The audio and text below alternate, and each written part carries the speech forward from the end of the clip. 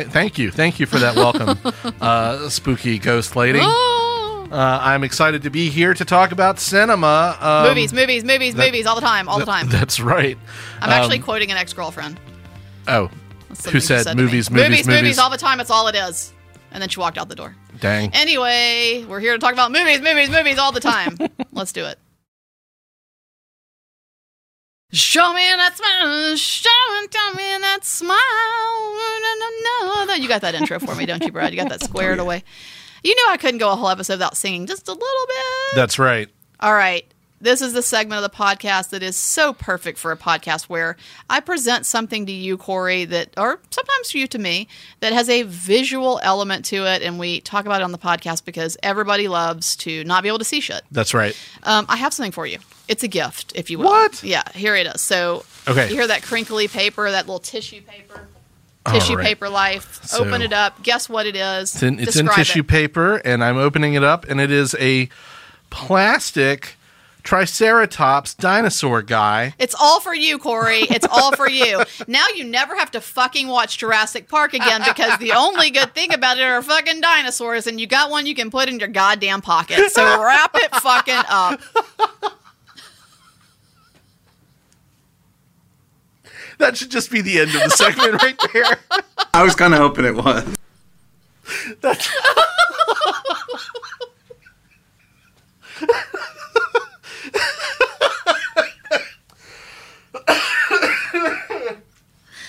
God damn. Oh my God.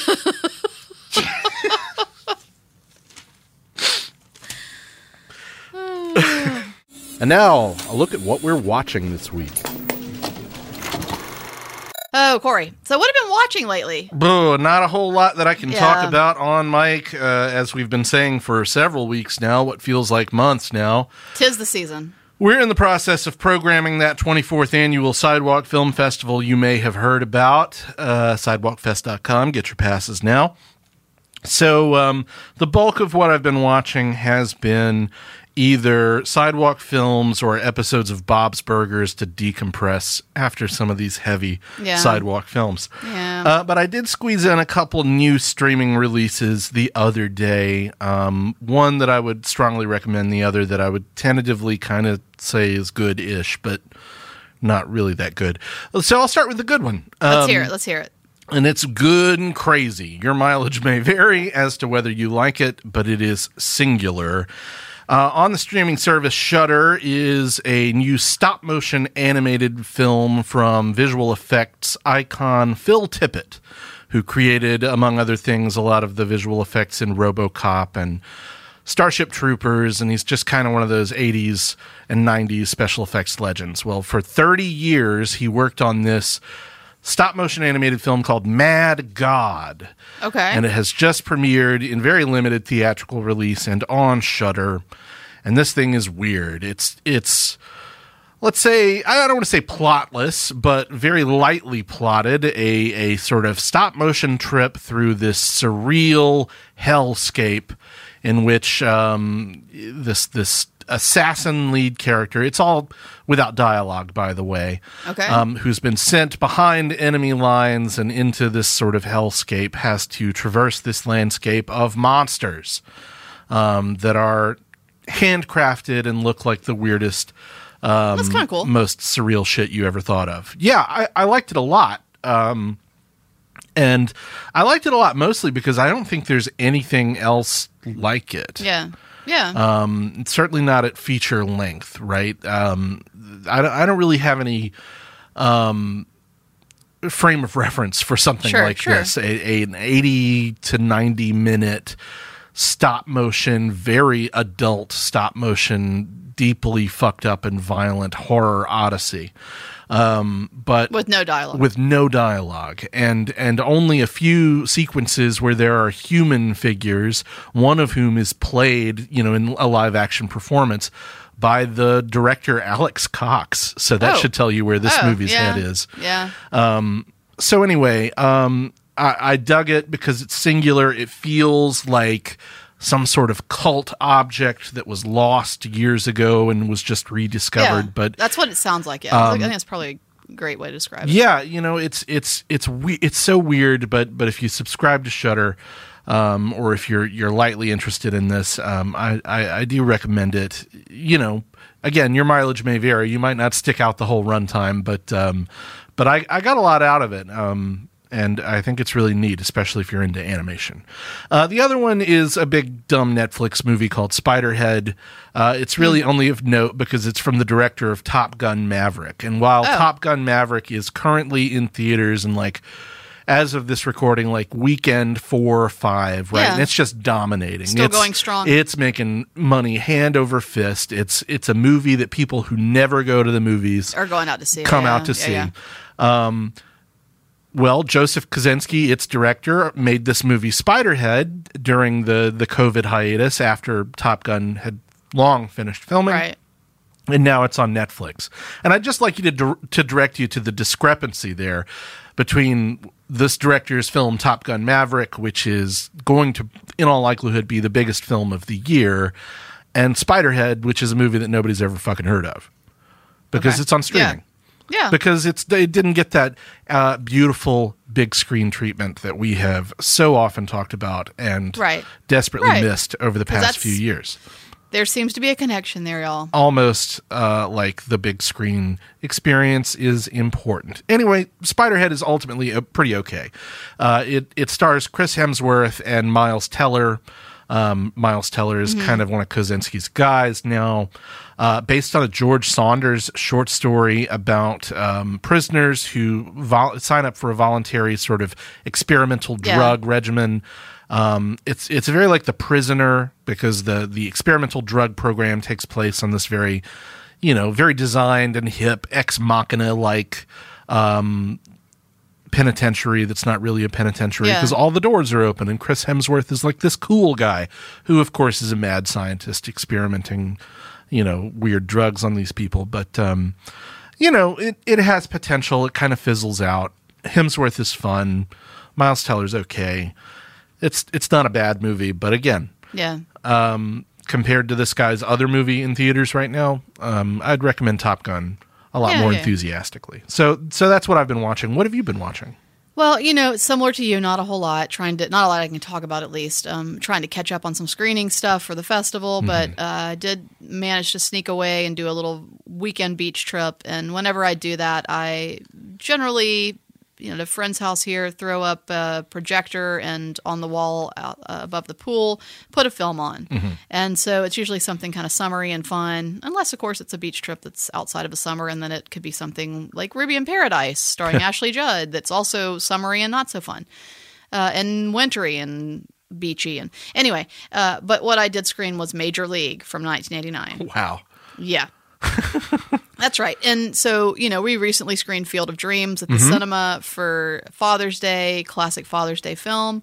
And, what was funny about that was on one of our Facebook posts, I think I had written a little blurb that said the ultimate baseball film, which I think that's fair, right? Field of Dreams, the ultimate baseball film. Yeah, even if you don't agree with that, it's certainly got to be in the conversation, right? And it's up there. Well, somebody posted below in the comments, Bull Durham is the ultimate baseball film. Wow. And then that same person came back a day later and said, Bull Durham is the ultimate baseball film. So anyway, I avoided Bull Durham, I avoided Field of Dreams, and I went with Major League. I feel like all three of those, though, and Robert Redford's The Natural are in the conversation for the ultimate baseball movie. Major 8 Men League Out. I don't know. Watching it. Well, people love that movie. But here's some fun stuff about it, just really quickly. Well, kind of fun. Well, first of all, anything with Charlie Sheen, right? And Charlie Sheen plays Wild Thing, which is maybe the best character name ever. And did you know that Charlie Sheen was actually a high school pitcher? I think I did know that. He certainly got the build for it. Yeah, and he pitches in this. He took steroids for the role. And while he doesn't pitch, Are you sure he didn't take steroids just casually? I think and he then they took were them like, for the role hey, / for fun. Yeah, okay, that's what I'm. Yeah. It's a happy coincidence. Right. And so he doesn't throw as fast as obviously is suggested in the film, but I think he threw a pretty good fastball. And by the way, he was offered a scholarship in high school. But of course, he was like, did you guys see my last name when you offered me that? Because I don't need to do that at all. I can, just sleep with women left and right and have bit roles in films. And then Oliver Stone is going to cast me in a bunch of shit. Eventually. Here's the other kind of fun thing that I think you'll appreciate as far as trivia goes. So there's a character in the film called Willie Mays Hayes. And you know who that's played by, right? Is that... No, I don't. That is Wesley Snipes. Oh, of course. Yeah. Oh, of course. And so on the first opening day of spring training, he drives this weird little car, pulls up in the weird little car, and there's shots of the car, and that's a big to-do, and it takes up a good little chunk of screen time to show this car. And it's a custom VW Beetle with a Rolls-Royce grill. Uh-huh. So it's a funny-looking little car. And I want you to know this was actually a kit that you could purchase for your VW Beetle. And it was called the Elegant Beetle Kit.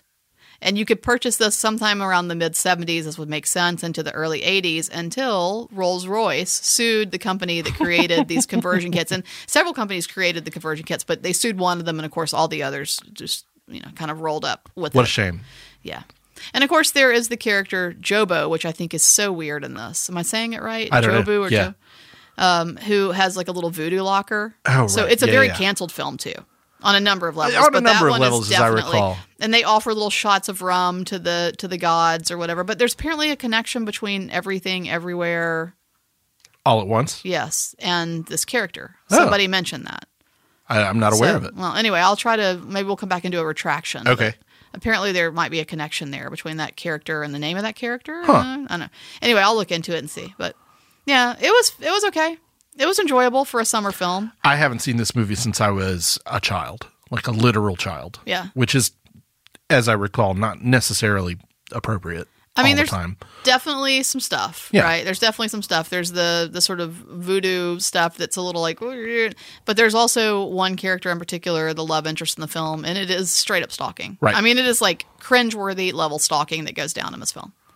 So yeah, anyway, but baseball, Not the ultimate baseball not the film. that would be Bull Durham. That would be Bull Durham, which I need to see one of these days.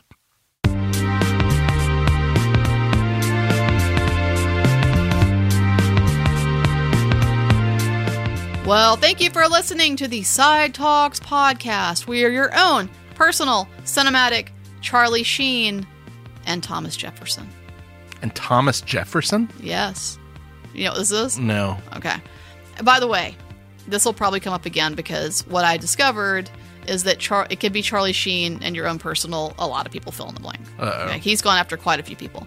But apparently in 2011, Charlie Sheen called the Alex Jones Show to go on a rant about a bunch of shit, including the two women, one of which was a wife and the other was like a playmate or something, but he'd gone on vacation with and had gotten into a big fight with and called them both turds and all kinds of other shit. And during the rant, he stated, Thomas Jefferson was a pussy. Take that. Yeah, well, he also called alcohol, in the same exact interview, he called Alcoholics Anonymous a bunch of losers. And when, he wasn't on board with AA at that point in his life? He went off on a 2.5 Men rant about the creator. Is it Chuck Lorre or Chuck Lorre? Chuck Lorre. Calling him a stupid little man and a pussy punk. And then he got fired. Right. So yeah, and I mean, in Charlie's defense, I guess, Alex Jones mentioned that Sheen sounded Jeffersonian, and that's what prompted him to call Jefferson a pussy.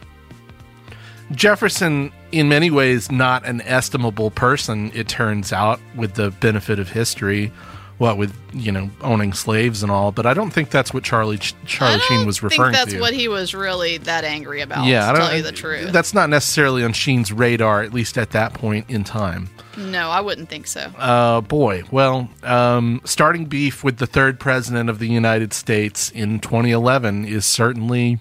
I mean, it's a choice. It's a little weird. Let me end this outro segment, at least this portion of it, by quoting Thomas Jefferson. Okay. A coward is much more exposed to quarrels than a man of spirit.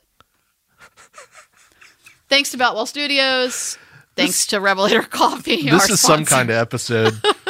Our sponsor.